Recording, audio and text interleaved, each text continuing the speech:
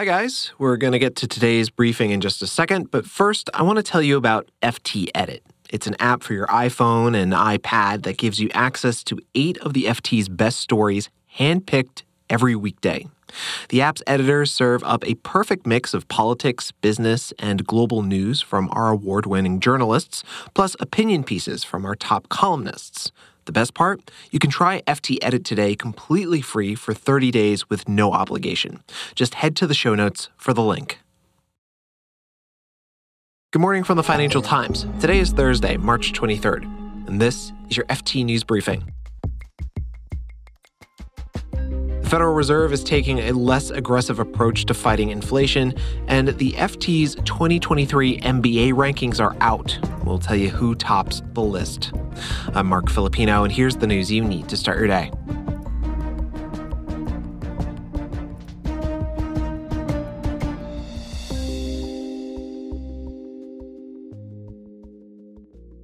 The Federal Reserve raised interest rates by 0.25 percentage point yesterday. Central bankers did consider pausing rate hikes because of the turmoil in the banking sector. Here's the FT's U.S. economics editor, Colby Smith.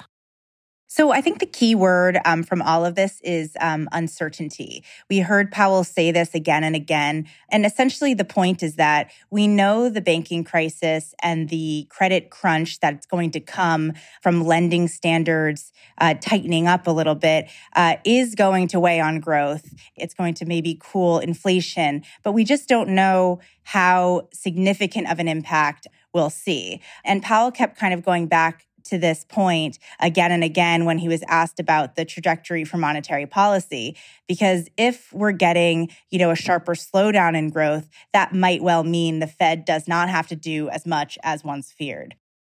Is the banking crisis making the Fed's job easier?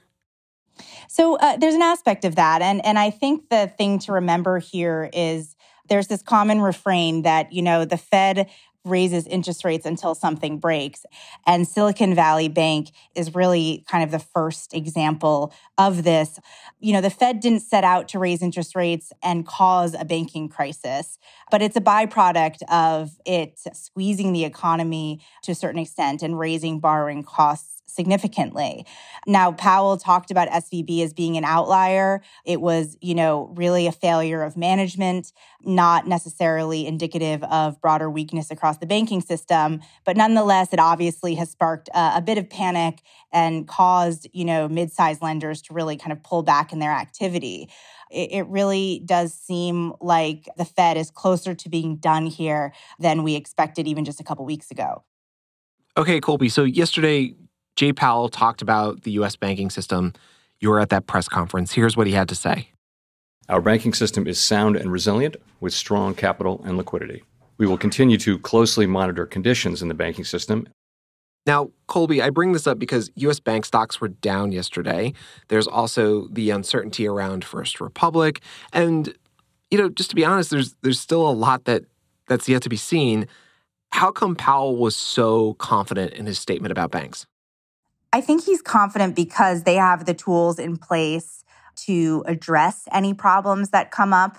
We saw that these past 2 weekends where government authorities were able to respond really quickly and really forcefully to stem any contagion. They have the tools available. They have the willingness as well internally to kind of step in as needed. And that's all it really takes to make sure that a situation like this doesn't, totally get out of hand.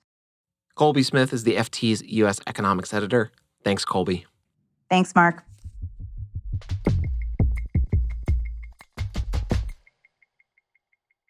The FT's released its latest ranking for global business schools, and we'll get to the top-ranked MBA programs in just a little bit.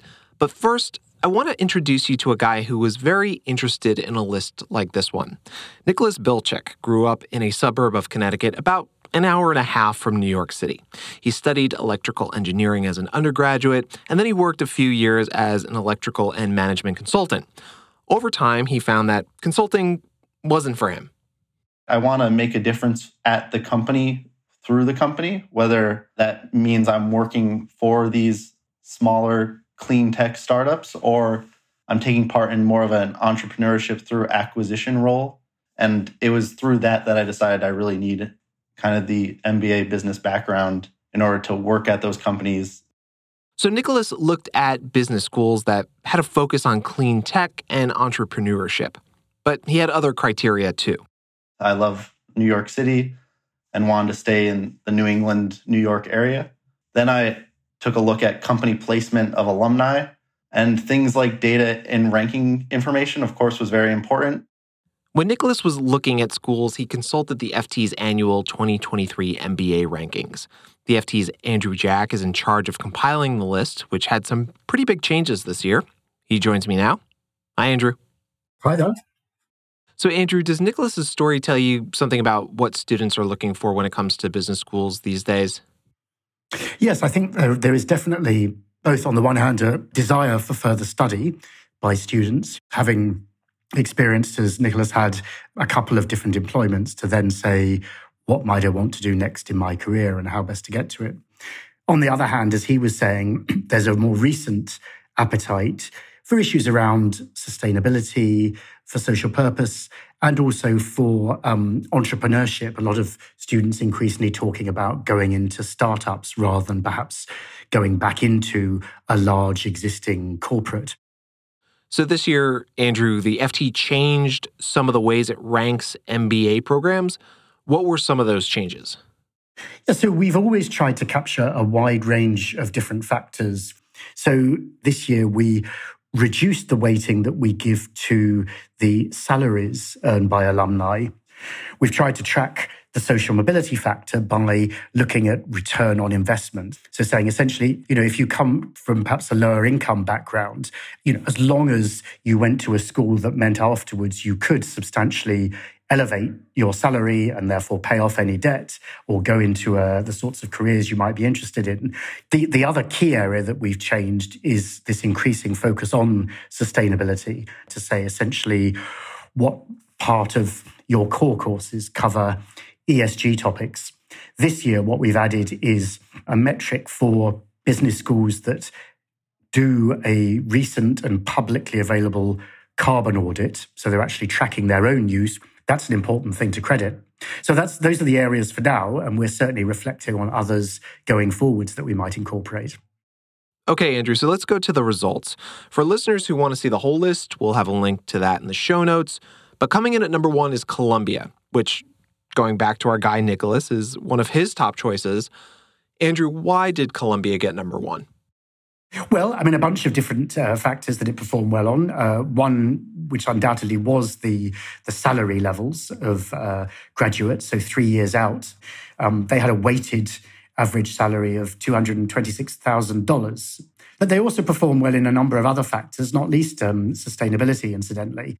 But what I would say is that, this is only a snapshot, a starting point, a sort of aggregated view. And what we encourage students, faculty, employers, whoever is using the rankings to do is to go to our ranking site and then split out. So if you're interested in physical location, in salary, in the assessment by alumni, in the carbon footprint or sustainability issues, in the gender diversity, you can hone in on those. You can download it all in a spreadsheet and reprioritize based on your own interests.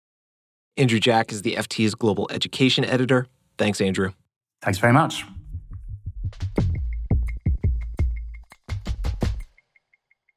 Before we go, we would be remiss if we didn't bring you yesterday's UK inflation report. It showed the annual rate of consumer price inflation rose to nearly 10.5% in February. That's the highest inflation rate of any of the G7 countries. And it puts pressure on the Bank of England to raise interest rates when officials meet today.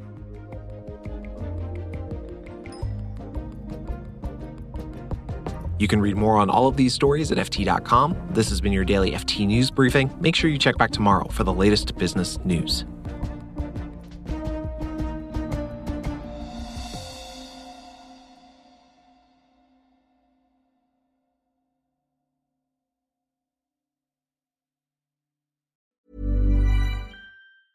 Support for this podcast and the following message come from Corient. Corient provides wealth management services centered around you. As one of the largest integrated fee-only registered investment advisors in the U.S., Corient has experienced teams who can craft custom solutions designed to help you reach your financial goals, no matter how complex. Real wealth requires real solutions. Connect with a wealth advisor today at Corient.com. That's Corient.com.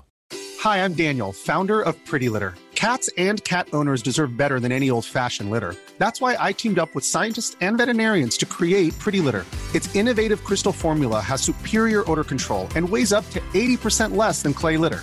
Pretty Litter even monitors health by changing colors to help detect early signs of potential illness. It's the world's smartest kitty litter.